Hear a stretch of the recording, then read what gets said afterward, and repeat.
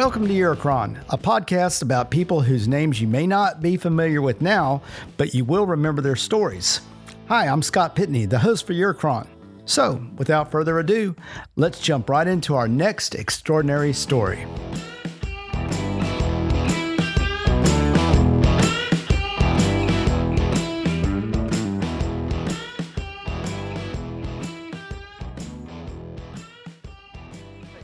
My next guest on Eurocron is an entrepreneur and also a two-time Smack-Off champion on the very popular Jim Rome Show, aka The Jungle. As he's known in the jungle, Lef in Laguna is joining us today to talk about a wide variety of businesses and interests, including wine, treasure hunts, and his latest venture, Ghostcast, a new, very entertaining app where anyone can host a program. Lef, welcome to Eurocron. Good to be here, Scott. Thanks for having me. How are you? I'm doing great. How are you today?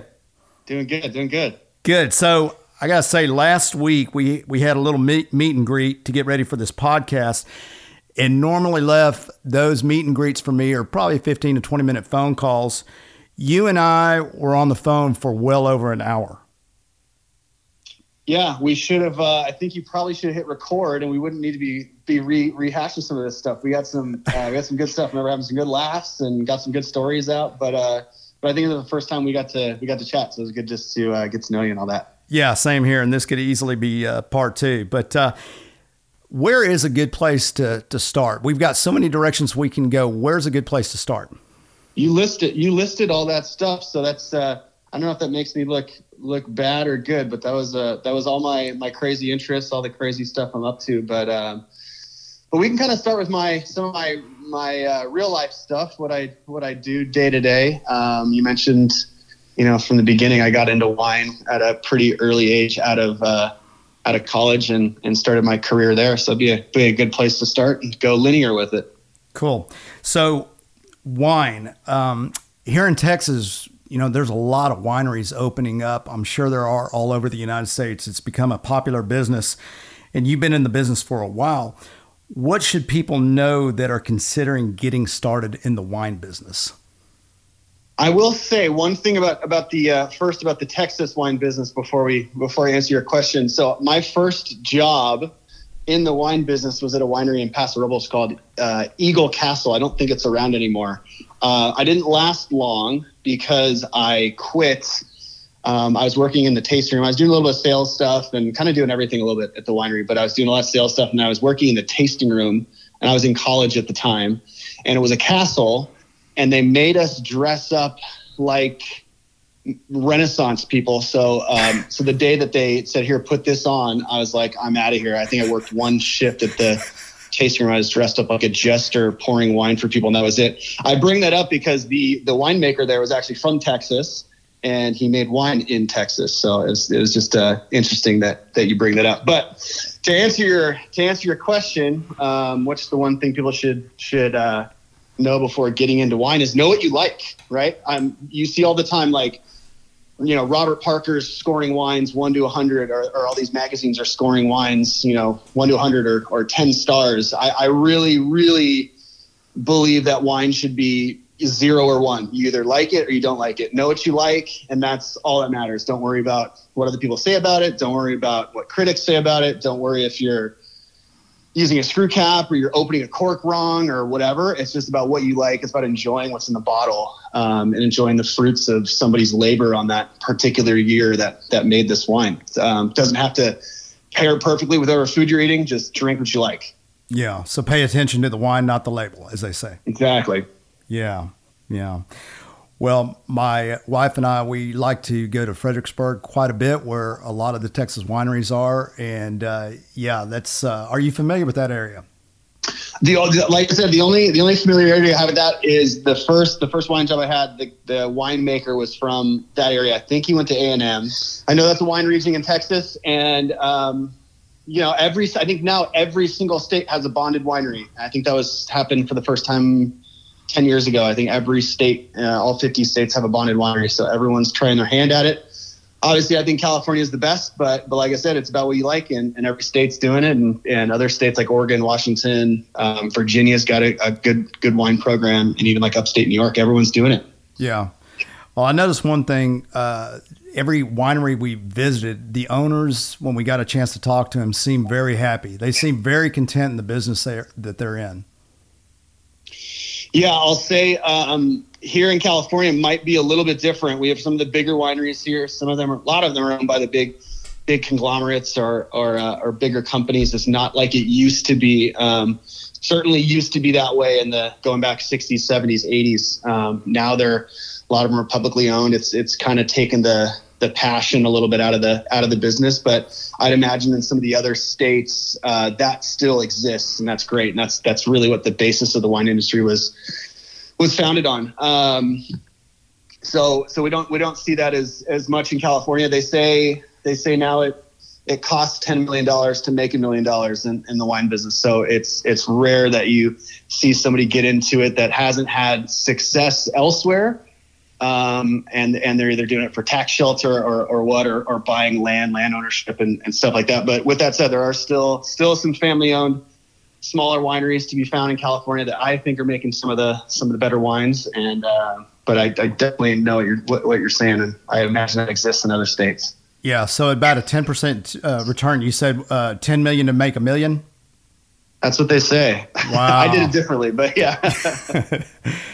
Yeah. So you mentioned a term last week when we were talking. I've never heard it before, but it's a very interesting term to me called micro communities, which I would consider wine to be very much a micro community. What is a micro community, Leif, and why is it important, or why should it be important to marketers?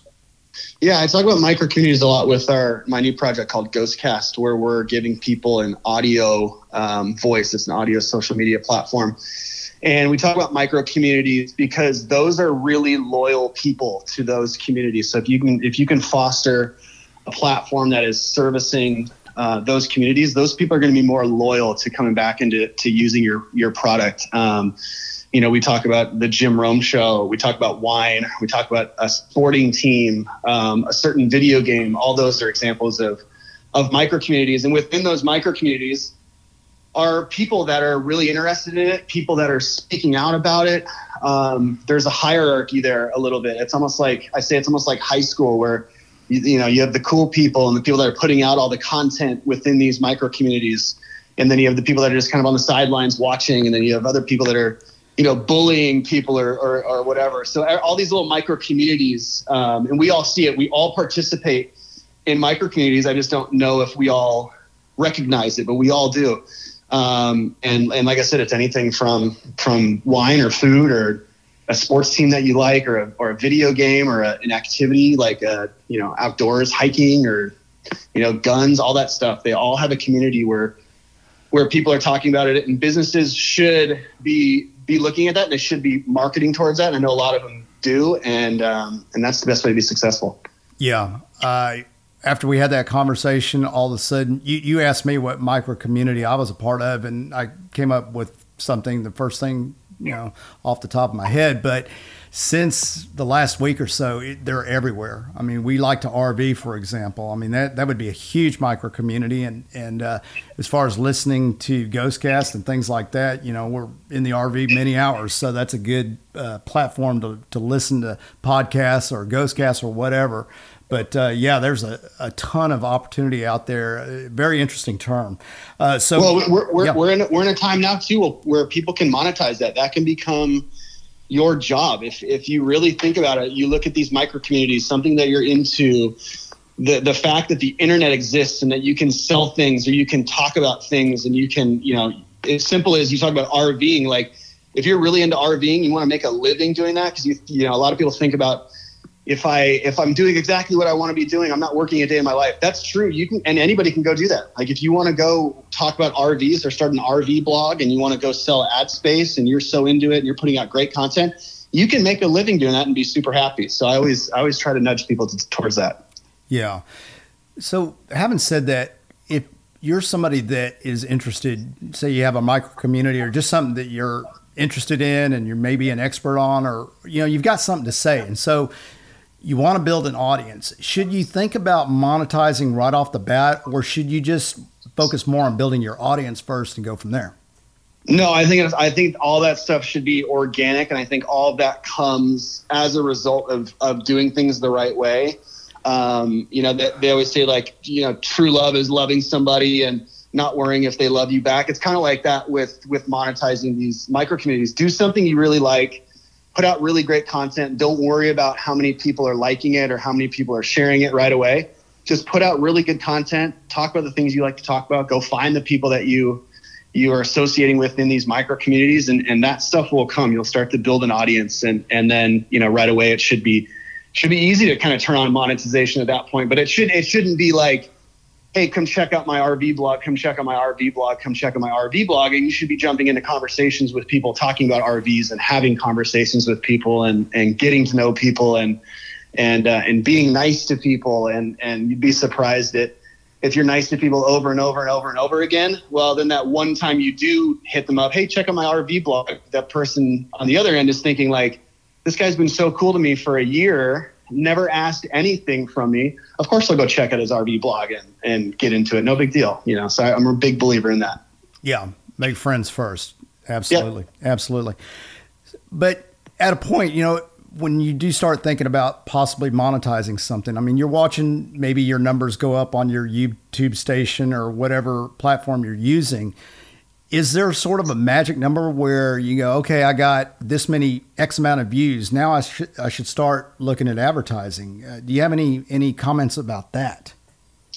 Yeah, I mean, I think to make sense, we're talking about advertising in specifics. There is a time where you want to turn that on versus when you don't want to turn on, right? If it's low traffic, there's not going to be much coming in anyways, and a lot of times things like advertising can drive people away, almost to what I just spoke about, where it's, you don't want to be hitting people over the top of the head with, hey, I'm trying to make money off you. I'm trying to make money off you. Ads are kind of the same way. That's why, companies like, Facebook didn't start with ads for a very long time, because you want to get people onto the platform, using the platform, liking what you're doing, buying into what you're doing, and not feel like you're selling them something right off the bat. Because you can always turn on monetization stuff at any time. So I think at the beginning, it's all about just getting that user base, however you can get it organically, and then at the right time you can turn things on. Right. Well, we'll jump into Ghostcast more in a minute. Back to the micro community. You mentioned last week that you are involved in a micro community that involves treasure hunting. That it sounds pretty interesting. Can you talk about that? Yeah, it's probably my favorite thing to talk about. I'm a big believer, and I work really hard for 9 to 5, or it's oftentimes a lot longer than that. But I work really hard at my job and to support my family and all that stuff, and all the different businesses and stuff I get into. I think it's really important, and those are my main courses, but I think it's really important to have these little side dishes, that little carrot, if you will, that kind of keeps you going, it keeps you interested. So I got into treasure hunting. Somebody had sent me a link in 2018 to a guy that had hid treasure in the Rocky Mountains. And he wrote a poem, and the poem has 9 clues. If you can solve it, you're free to go grab the treasure. And it's been estimated at like $2 to $6 million worth of treasure. It wasn't the money that initially interested me. I'm just a huge outdoors guy. I love hiking. We often spend a lot of time in the Eastern Sierras through hiking, day hikes too, whatever.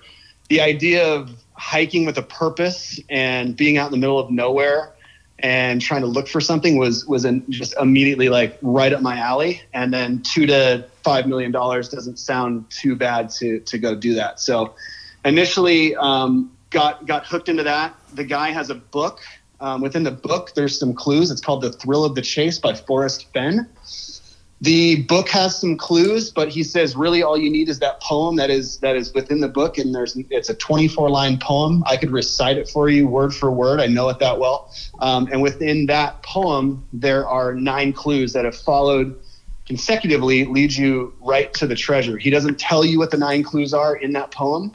He tells you what the first clue is, and it's up to you to find these 9 clues, and it's somewhere in the Rocky Mountains. And other things he's ruled out Utah, Idaho, Canadian Rockies. So the states where this treasure is between New Mexico, Colorado, Wyoming, and Montana. Oh, that's not a big area. No, not at all. So how close do you think you are to finding the treasure? Well, first of all, and you probably mentioned this, but how long have you been doing it, Leff, and how close are you to finding the treasure? How many clues do you have so far? Scott, at this point, I can tell you with 99% certainty I know where the treasure is. I just have to go and get it. At this point, it's just a mere formality, in my mind at least. And I've had that thought before, and I've gone out and searched for it 4 or 5 times, pretty much all in the same area from the first time. And then every time, it's interesting. I can't tell you where I go, but I will say it's somewhere in the Rocky Mountains. Every time I go, I'll say it's either. I'll just leave it Rocky Mountains. We'll leave it vague. I don't know if you've got a lot of treasure hunters out there not listening, but every time you go, you learn something different where you misstep before. That you can't quite see on Google Earth, right? So you go a lot on Google Earth and you can see some things and get an idea, lay of the land. You think you know an area, and then you get there and it's so much bigger than you think. And then you spend the whole day throwing your plan up into the air and then just walking all over the place and trying to figure stuff out as you're walking. You come in with this perfect plan. I know exactly where I'm going to go. I'm going to go here, here, here, and here. And then that all blows up, and then you're kind of on your own, just wandering around. I've spent a good, 16, 18 hours looking for this thing in one day in grizzly bear country. So I even emptied an entire can of bear mace on my butt last year. Go on. So I looked for it with a friend. He's one of my co-founders with Ghostcast, Chad, and we're looking for this treasure. This is probably, and we do it together. This is probably our third or fourth trip together, and we are crossing a river, and we have bear spray on us because this was about this time last year.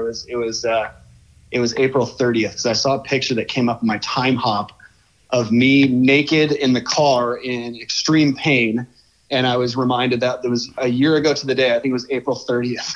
And we're crossing this river and we have our bear spray out because that's when bears come out of hibernation is usually, March, April, May. And not a lot of people are out at that time either. So we're kind of on alert. We have our bear spray out. We're crossing a river and I put waders on. I put the bear spray in my back pocket. I never keep the safety on the bear spray because I'm not an idiot. I'm not going to discharge it. Right. Right. So I leave the safety off because I can't get the safety off. So if I did need to use it, I'd be dead meat because I wouldn't be able to get that safety off. So I leave it off. I'm just very careful until this one time. I had it in my back pocket, put some waders on, cross the river. I'm taking the waders off and I hear this. And I'm like, oh, that's fine. It must be the air because the waders are airtight. I'm like, oh, it must be the air kind of sneaking out. And then I start getting this whiff and it starts like tickling my nose. And I look behind me and I'm like, oh, crap.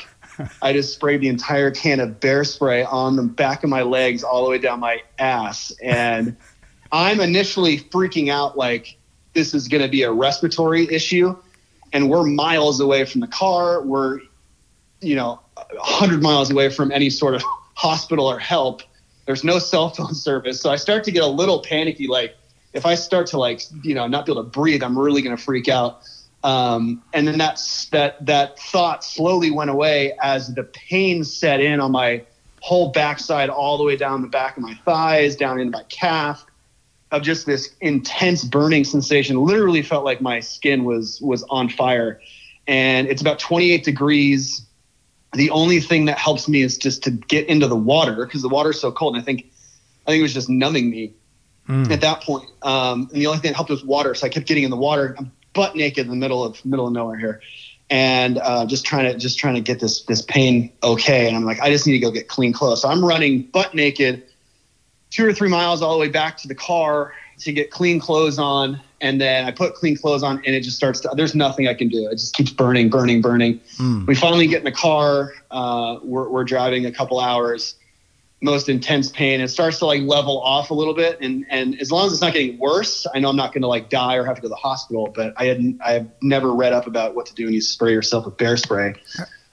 We finally got to a place where I could go into a restroom and wash my backside in the sink with water and soap, thinking that would work. I knew milk would work because I've cooked before with, peppers, and then I've actually touched sensitive areas, and that has burned quite badly. And milk is the one thing that helps it. So I knew I needed milk. We just couldn't find any. Drive another hour back to our hotel, get to our hotel. I take a shower. It's still burning pretty bad, but I think I'm out of the woods at this point. But some of the most intense pain I've ever felt. And then we went out to dinner, washed it down with a couple of beers and an elk burger, and then I was A-okay. But it was about 5 or 6 hours of pretty severe pain. And I still have, it's orange. I never knew what color it was. It's orange. I still have the stains on my nice Patagonia jacket. Still has a stain on the inside, a nice orange stain from the bear mace. Just a reminder. So what is bear mace? Is it different from human mace? Do you know? Yeah, it's higher intensity because you've got a 2-ton grizzly bear running at you and you're supposed to use it, right? Yeah. So it's higher intensity. One shot empties the whole can. So the whole can is probably 8 or 12 ounce can. It's like the size of a beer. But one shot empties the whole thing. So I emptied the whole thing on it. It's higher intensity, and so it's a little bit worse from what I understand than regular mace or pepper spray that girls would keep on their keychain for people or whatever. So pretty bad stuff. So having bear mace on your ass left, do you think it would work for a real grizzly bear? I mean, have you just sort of visualized yourself holding a can, spraying it in a grizzly bear's face as it's coming at you? Because it's supposed to spray 60 feet. With that said, there's some danger. So I've researched this since. I'm an expert on bear mace at this point. It usually sprays about 40 to 60 feet. You don't want to do it into the wind because then it'll come back at you down. But like I said, if a grizzly bear is charging you, how the heck are you going to change the wind? But from what I understand, yes, it deters them pretty good because it gets them in their face. It doesn't kill them or anything like that, but it definitely deters them from charging. But it doesn't always work. But they say it's 95%. So if you got a bear charging at you, that's supposed to work. It's supposed to be better than a shotgun, better than a pistol. Because even if they get shot with a gun, they're not gonna stop charging. But the bear spray kind of blinds them. They can't really see what they're doing or where they're going temporarily. So that is the best thing you can really do is just make noise. Some people carry bells with them. Grizzly bears don't want anything to do with people. The only issues are if you spook one or you get too close to a mama sow and her grizzlies or her grizzly cubs. So those are really the only issues. Other than that, they don't really want to be around people. So the danger isn't very, very high. But when we're looking for this treasure, we're backwoods, we're off trail, we're not where we're supposed to be. So you do feel like a little bit like you're on the menu. And it's we've actually seen one when we're not seen what we heard one when we were out there, and we did get too close, which is a whole nother story. So, yeah. I was in Canada one time and I got spooked by one at night. It scared the hell out of me. Yeah. We had a little encounter coming around a corner into kind of a wooded area, and we couldn't see anything, but I heard this sound that I'll never forget. And it sounded like a helicopter was landing inside of my body. Like, when you get my chest was reverberating, my head was it almost made me feel dizzy.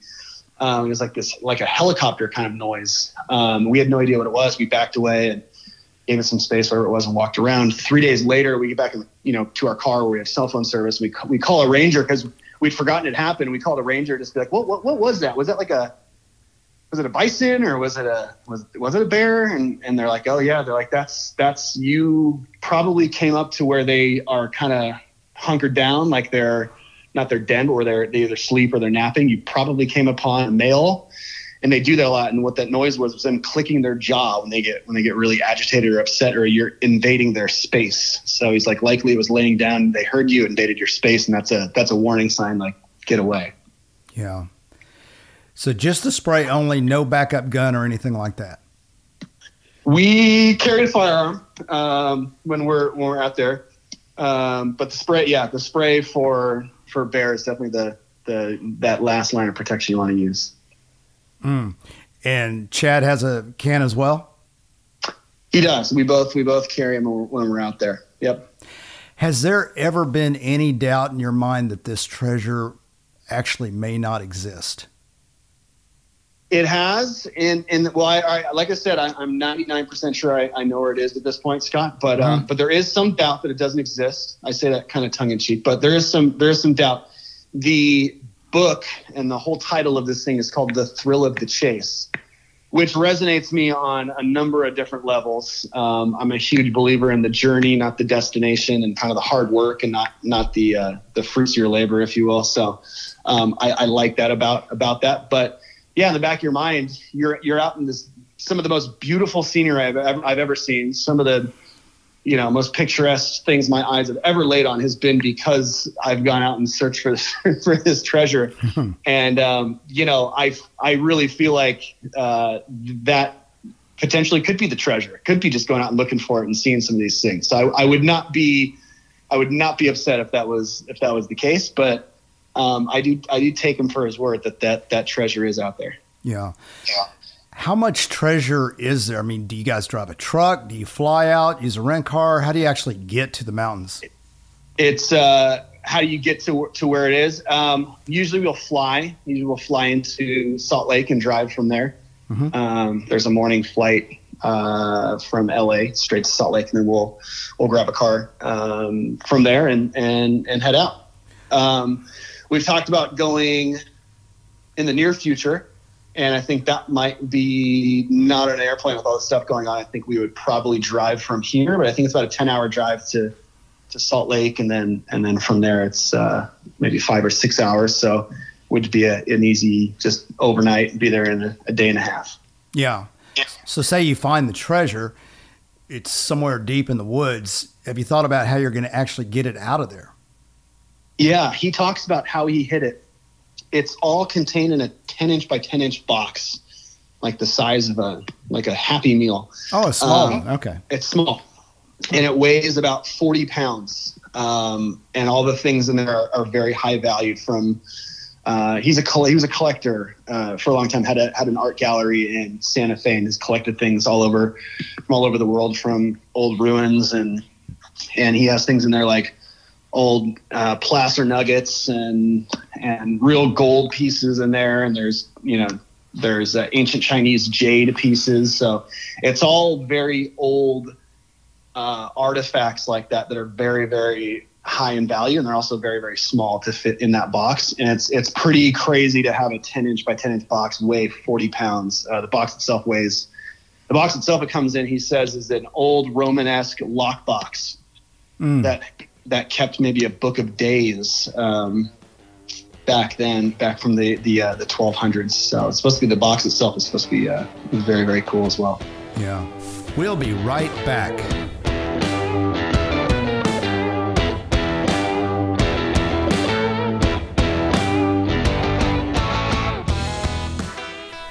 Today's episode is sponsored by Pitney Properties. Pitney Properties provides real estate services to buyers and sellers located in and around the Houston area. Having been raised in Texas, LaVon Pitney is incredibly well-versed in the area's housing market and always manages to find her clients those hidden gems that other agents tend to overlook. LaVon's relentless style and integrity allow her to hold client satisfaction at her highest priority. She works hard to make the entire home buying and selling experience as productive and enjoyable as possible.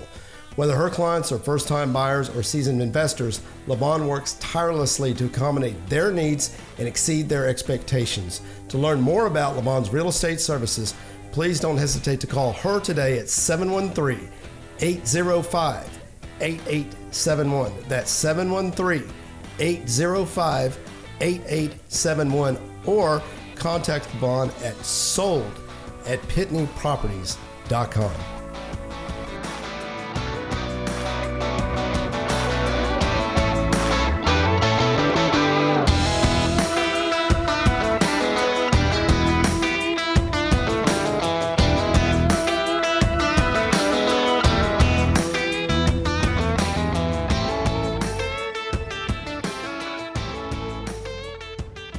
So let's jump over to the next topic. Your current major project is Ghostcast, where anyone can broadcast.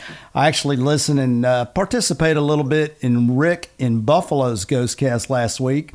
I found it to be fun and simple, and it was cool.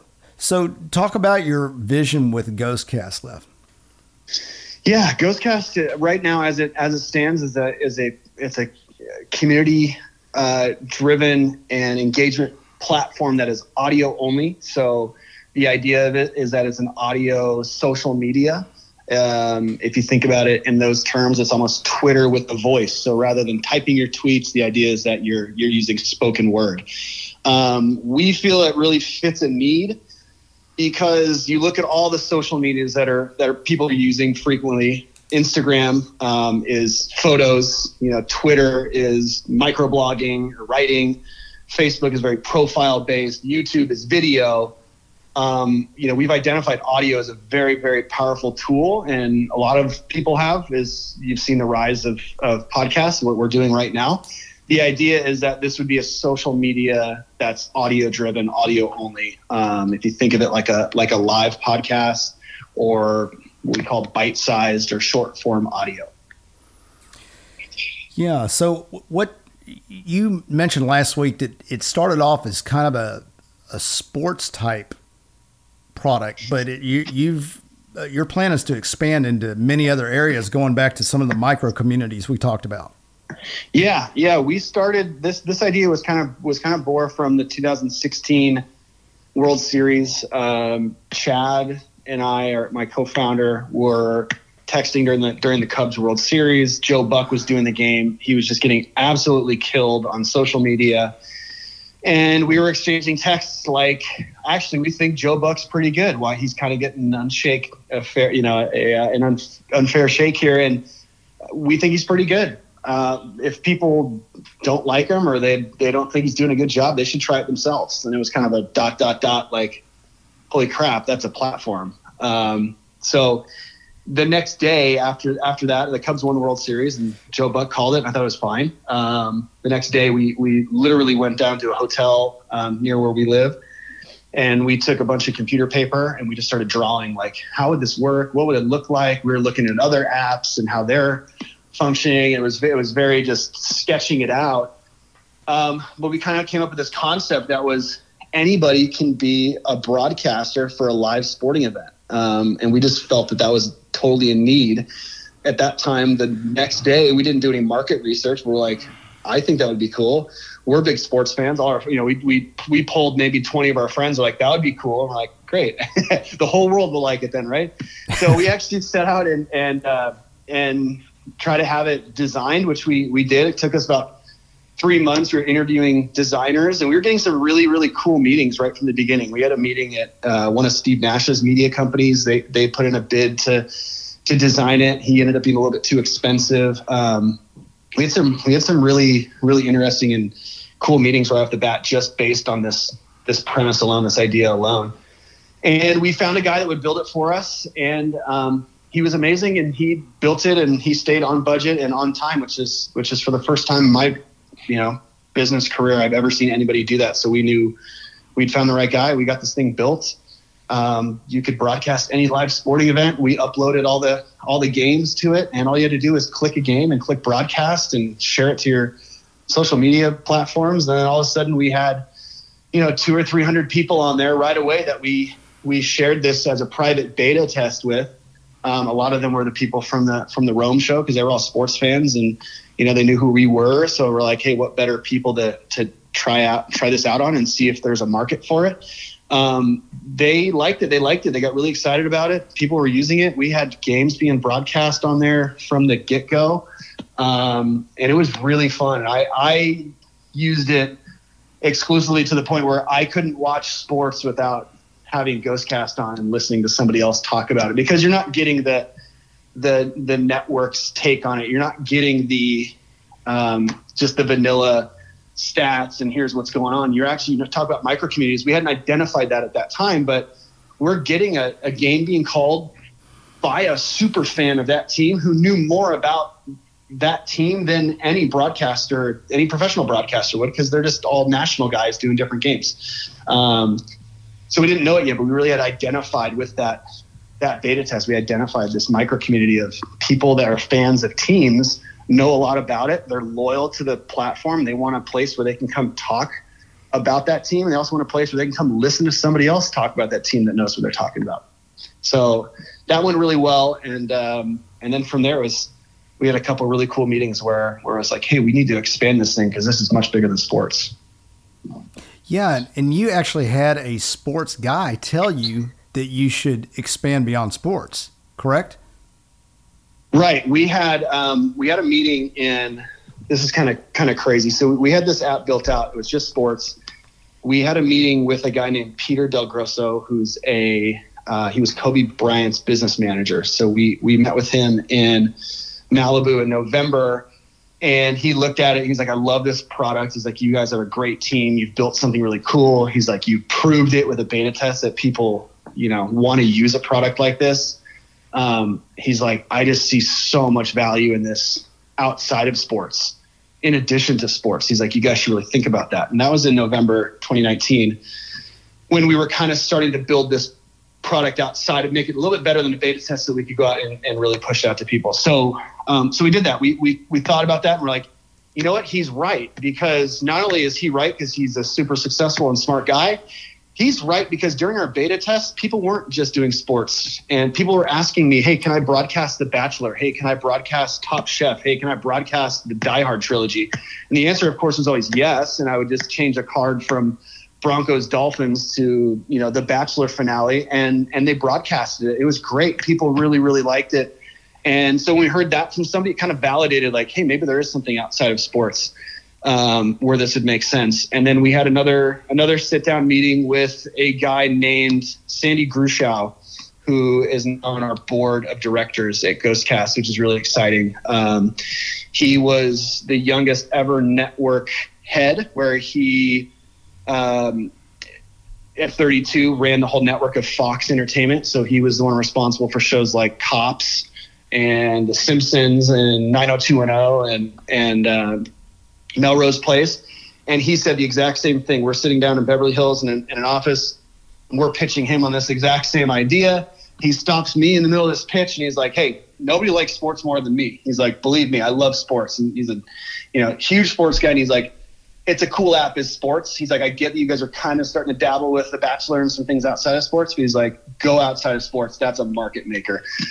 We took those two things to heart, and that was in January. And we're like, all right, we really need to go all in on things outside of sports. And so we really started to build it that way. And, now with sports not even being a thing right now, we're glad that we did. And we're excited to be where we're going. As far as the show, my wife asked this question. She's a big fan of Bravo shows.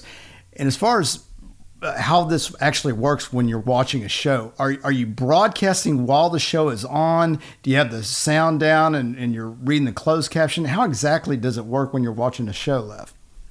Yeah, and I'm a huge, I shouldn't admit this in public, but I'm a huge Bravo guy too. I watch all that stuff, Summer House, all the Housewives, Vanderpump. That's right up my alley. Yeah, so, I know more than I care to admit, but yeah, I'm the same way. Yeah, outside of treasure hunting, that's my guilty pleasure. But yeah, and anyways, Ghostcast has a ton of use cases, right? So just broadcasting and commenting on a reality show is just one small use case. So you can go on and talk about whatever you want, whether it's topics or these TV shows, but the answer is however you want to do it. This could be on delay. You could pause it and watch it on delay, so you're not hitting commercials, and you just tweet out to your people, hey, watch along with me on Thursday at 7 p.m. I'm going to do the new episode of Vanderpump Rules. So tune in. It's not unlike, hey, come over at 7. We're going to watch The Bachelor together. So it's not unlike that, where it doesn't have to be live, and it can be however you want to do it, or it could be live and you could do it that way too. And we've had people do it a million different ways. You could just broadcast during the commercials. We have a lot of people doing that right now with the Last Dance, with the Michael Jordan documentary. We have some NBA broadcasters on the platform.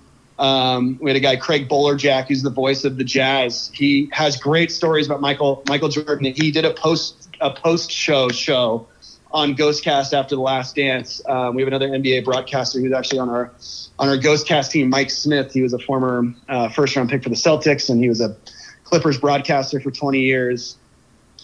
He would broadcast during the commercials. He would watch it live, have some comments as the show's going on, but then he would give you his take during the commercials so that you're still engaged with content during the commercials. So there's a million different ways to do it, and we really believe in letting the users figure that out and teaching us, right? Because there's a lot of times where a user will use a product in a way that you didn't even think, and you know, it ends up being a great way to do that. You see that on all kinds of platforms.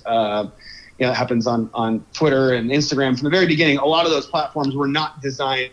Facebook was not designed for businesses to market their product. It was designed for college kids to connect with each other. And now look what it is. Look what it's evolved into. So we really listen to our users, and we really want them to be creative. We just want to create the platform to allow them to do that. Yeah. How did you come up with the name Ghostcast? You know what? It's a funny story. I still fight with our people in a joking way. It took a little while for actually Chad and I to get on board with Ghostcast. We had named it Fancast in the very beginning. And I'm glad that didn't stick because that was very sports centric, but that's when we were just sports. It made sense to us. It was Fancast. So actually, I think when we did the beta test, I believe it was Fancast. Mm-hmm. And then we brought in a couple guys to the team. One guy named Ryan Fuller. He had built a company called Optics, which is a wearable camera, and he built it up to a $250 million valuation. Really successful guy, really bright guy.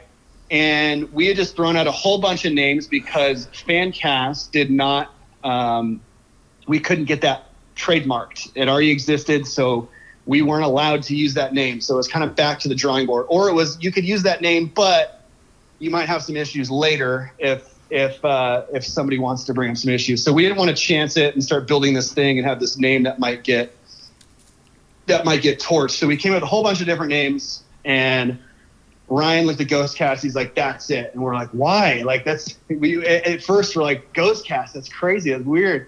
He's like, "No, it's cool. We could have tons of different language that you could write about it. The images are cool with the ghost, and it makes sense because it's an audio only thing where when you talk about somebody that's ghost writing, right? They're writing for somebody else. And this is kind of like that. You actually don't see the person talking. You just hear their voice like a ghost. He's like, there's so many cool things about it.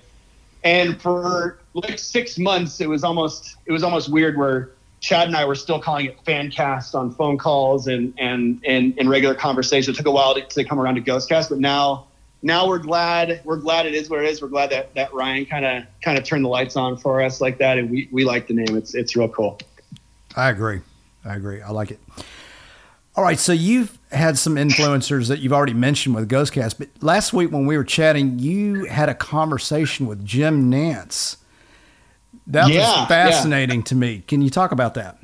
Yeah, he's a friend. He's a friend of Mike Smith, who's on our team, and I am just a huge fan of Jim Nantz's. There's nothing I like more than the Masters and college basketball, and there's one thing that both of those things have in common, and it's Jim Nantz. So I'm just a huge fan of him. I was really excited to even just talk to him about Ghostcast and explain to him what it was.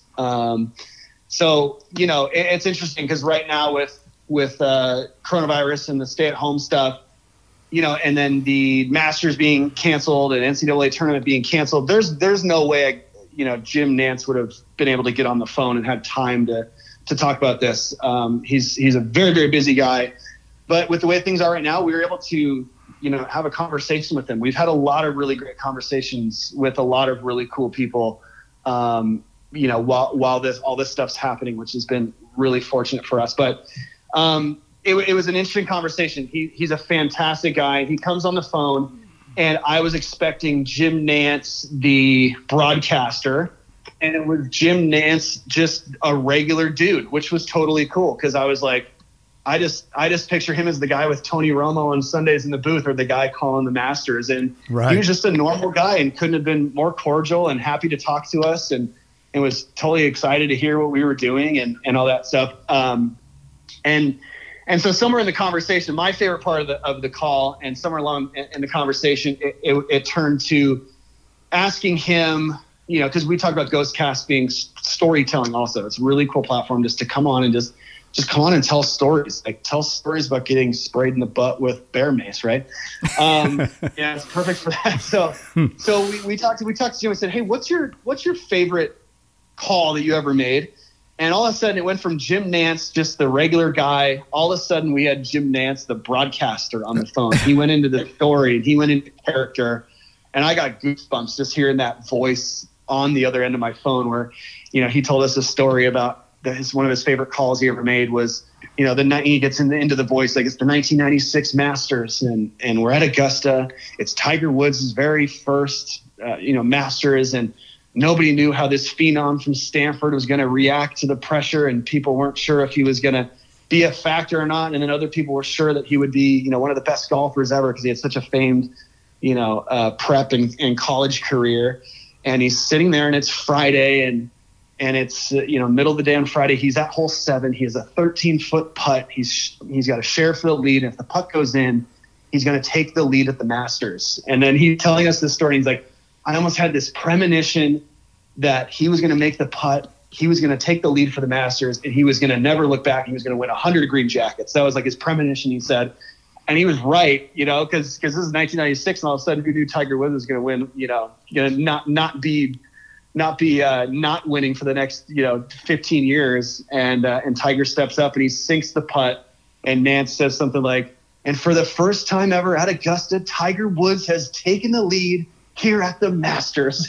And he says it like he knew it was just going to be normal that Tiger Woods was going to take the lead and win all those green jackets. And so just hearing that story on the other end of the phone, I just had goosebumps, and I was like, man, and we didn't even really think about it at that time, but I'm like, man, that's what should be on Ghostcast. That's the stuff we want to hear on Ghostcast. Like Jim Nantz calling a basketball game. How cool would that be, of course, on Ghostcast? But it's like, Jim Nantz calls basketball games. How cool would it be if he told that story on Ghostcast? And that's kind of what gets us really excited when we talk to people like that. What a great question you asked him, and what a great response. That is an awesome story. Yeah. No, I don't know if I can take credit for the question. I asked a lot of good questions, but I'm not sure if that was mine or somebody else's. We had our whole team on the phone with him, but so I don't recall exactly how that went down, but I just remember the story, and it was incredible. That's awesome. So let's switch gears over to the jungle. As mentioned, you're the 2-time Smack Off champ. And last week, Lev, you shared a story with me of becoming a clone. And do you mind sharing with the clones your story on how you found the jungle? Sure. So another example of a micro community and a guilty pleasure is being a listener and participator and caller to the Jim Rome show, right? So, yep. I had just graduated college. I was in my first job, and I was in the wine business, and I'm down here in Southern California, and I'm doing sales at the time. And we go through, like a 2 or 3 week training thing of wine 101 and all that stuff. And I get into my car for my very first day of working by myself in my territory. And I get in the car, and the first thing I think of is like, what the heck am I supposed to listen to? Because at the time I'm driving probably 150 miles a day. I was driving like an insane amount of miles. Mm-hmm. I'm 22. I don't know what I'm doing. And I'm thinking like, what do I do? I'm in the car all day long. What the heck am I supposed to listen to? Like, I'm not just going to listen to music all day. And so I just turn on the radio. I'm like, obviously I've always been a big sports fan. So like, I'll listen to sports radio. Because I grew up in the Bay Area, listened to Ralph Barbieri and those guys in the Bay Area, listening to Giants game, post game, pre game, when we're, before and after we're going to the games or whatever. So I'm like, maybe there's good radio down here. I don't know. I don't know any of the LA people. I grew up in the Bay Area. And so I turn on, at the time, I think it was AM 570 down here, which is still a popular radio station. And Jim Rome comes on. And I hear his voice, and he's like, that's Jim Rome. And I'm like, I know Jim Rome. I've seen him on ESPN. I've seen him on Rome is Burning. I know who the guy is. I've never listened to his radio show. I knew he had a radio show, I think, but never thought twice about it. Immediately, I'm greeted with him reading an email that says something, signed Shaquille O'Neal. And like, he starts laughing. And I'm like, thinking in my head, I'm like, Shaq's emailing this radio show? That doesn't make sense. I'm like, I got to listen to more of this. I turn the radio up, and it's like, another email comes in, and it's, blah, blah, blah, blah, from Paul Pierce. I'm like, Paul Pierce? Like, what is this? It was just a radio show for like pro athletes? This is ridiculous. And then like another one comes in, and then I'm thinking like, oh, I see. People are pretending to be these people, and they're kind of making fun of them, pretending that it's that person writing the email, but it's really just these people that are just driving around like I am, writing these emails or texts or whatever. And I'm like, okay, I get it. And this is like all in the same segment within 10 minutes. I'm like, I get it. And he's like, you can text me at 37170. Shoot me a text. And so I'm like, all right, let me see what I can do here. So I like, crack my knuckles, and I text. It was like maybe right before the U.S. Open or something. I remember the text was something. This is 2008. And the text was something like, hey, Jim, I'm pulling for Rocco, because it's been Rocco Mediate versus Tiger Woods in the U.S. Open. I'm pulling for Rocco just so I don't have to see another, botched, awkward high five from Tiger and his caddy, or from me and Tiger. And I signed it like signed Tiger's caddy or whatever. I'm like laughing to myself as I send it. I'm like, he'll never read it. And he's like, all right, just check the text. You go left in the 949, and I think that was my handle back then, or Alex, and then whatever it was. And he reads my text, and I just start laughing. I'm like, oh yeah, you just read my text. I'm like, I get it. So I think from the first day I listened to the show, I really got it. I understood it. I believe Brad and Corona made his first Doc Rivers call that same day. So kind of all stars aligned, and I understood why that call was funny right away. And little did I know I would be battling him in smack-offs years later. But I got the show from the beginning. I really liked it. And immediately got hooked. He does the thing where it's, if you don't get it in 2 weeks, just keep listening. I got it in the first segment, and after about 3 emails, he read, and I didn't really care about much else for the next year. I was the guy that was like going to his sales appointment, and I'd be late to my sales call because I was sitting in the parking lot waiting for a commercial to come on. So I listened pretty heavily from 08, 09, 10. And then I didn't listen too much for a few years. I was building my own business at the time, and I was traveling quite a bit. And so I missed out on some of those years. And then I just randomly called one day in 2014 and got into the Smack Off, and then kind of got heavy into it again for another couple of years. So, yeah. And I will say that I've listened to Rome since 96. And would you believe my first time I ever turned him on, Sports Radio 610 here in Houston, was the second Smack Off. That was no way. Yeah, and I was like, "What the hell is this?" And that was back during terrestrial radio days, and I was driving to Dallas and lost the station on the way, but came back later the week. It was about the same time. Turned him on again, and it was just Rome only. And I was like, yeah, this guy's got a unique approach, and he's pretty funny and all that. And then he tells a story. He's driving his Mercedes, I think, and he clips this cat, and he watches this cat do a 720, as he put it, in his rearview mirror. The cat lands on his feet and runs off. And I don't know, just the way that Jim Rome can tell a story, I laugh my ass off, and I've been hooked ever since. But nobody's ever heard of me. Nobody ever will, because I'll never call the damn show. I'm going to take his advice and just, it's okay to listen. That's me. I'm a listener.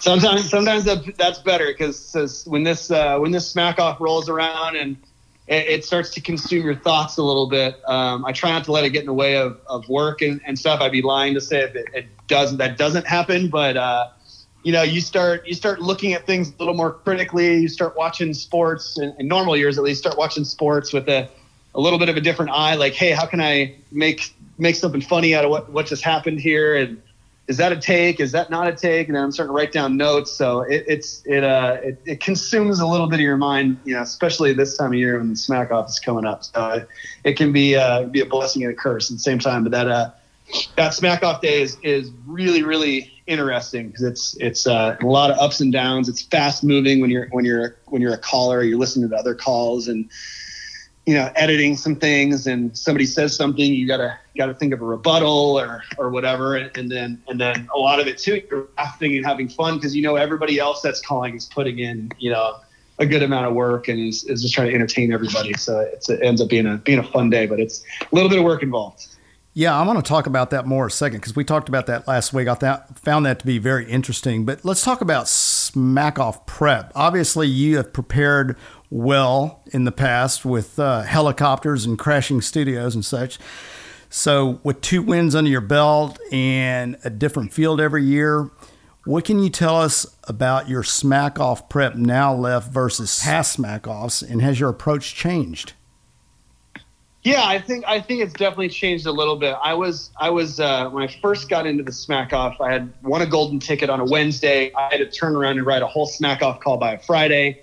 I didn't know what I was doing. So the second time I'd ever been on air was during a Smack Off. I think it was maybe the 3rd or 4th call that day. And I thought I delivered it fine or whatever. And I look back on it and it's embarrassing. But at the time it was like, I was pretty impressed. I think my goal was to kind of make my friends laugh that were listening to the show and like, hey, Colin, you funny stuff. Try to get in the Smack Off. I'm like, all right, cool. My goal was like, all right, get in the Smack Off. And then I did that, and then I did a Smack Off call, and then I was like, cool, I could do that. And then I start calling a little bit more regularly, and then it's like, all right, I'm gonna try to win. I want to try to win a Smack Off. Let me see if I can win one of these things, you know. And so if I'm going to do something, I want to be the best at it, right? If I'm going to go look for treasure, I'm going to find the damn thing. So, so that was kind of my thought process. So in those years, like 2015, 16, 17, for sure, you know, there was a good amount of work that went into it. There was a good amount of prep. When you're trying to pull off a stunt that, I mean, like the helicopter thing wasn't too bad. It was just basically doing a regular call from, you know, a helicopter or whatever. And we had a really cool setup in some guy's office that year. So that wasn't that big of a deal, but, you know, doing like the studio thing and worrying about, you know, the logistics of that, how that would work, how I'm going to feel like sitting 2 feet away from Jim and he's watching someone that he's never watched anybody deliver a Smack Off call. So it's probably cool for him too. And then, you know, so a lot of that, like, kind of like mental stress there was about it. You want to prepare, obviously. And then the year after, getting all those guys back into the studio and doing the Sports Illustrated thing. A lot of that prep was like just calling people and kind of getting everybody together and, you know, wrangling all those people together. That wasn't easy. So it was more of that than like the actual phone calls. So the degree of difficulty is a little bit higher. Whereas now, like, especially, you know, this year, you know, I think that era of like stunts and cameos and stuff, I think is the door's definitely closed on that. So now I'm trying to think of like, what's some like real funny things to say? Cause I feel like I can put together some funny stuff and I didn't actually spend all that much time on the jokes part of it, if you will. And now it's like, well, if I take all that extra time or whatever and put it towards some jokes, I can probably come up with even some better stuff. So the prep's definitely changed. You know, I think it was a cool thing to have won one, a very cool thing to have won 2 in a row. You know, and now it's just a little bit more, I'm trying to make it a little bit more fun. But back then, yeah, like 16 and 17, I wanted to win, you know, even 18, you know, really bad. And, but now it's to the point where, you know, try to just make it fun and have a good time. And that, like I said, that day, that Smack Off day is all about fun and all about most years people get together afterwards. And like I said, it's kind of a little stressful day, but then it's a funny day and a fun day. And it's just crazy. And then everyone gets together and has beers and recaps. And it's a really just a cool day to be a part of. The Smack Off date is June 19th. Looking forward to it. Who's going to win this year, Lev? You know what? I think either Rick and Buffalo. I think that's kind of a lot of people's pick. I am going to go out on a limb and say Mike and Indy wins this year. I think it's finally the year he breaks through and wins. Okay. Calling Mike and Indy. All right, we'll see. June 19th. So we get to what we call our legacy question on your Cron Left. If in 100 years, say, someone is listening to this recording, what do you want to share with them about you or perhaps about life in general? Yeah, and I think it's something I mentioned earlier, but for me, my biggest thing, the thing I live by is it's the journey, not the destination. And you can take that a million ways, but success is really great. Success doesn't come without hard work. Success doesn't come without failure. But it's can you enjoy those times? Can you enjoy building something? Can you enjoy the process of it?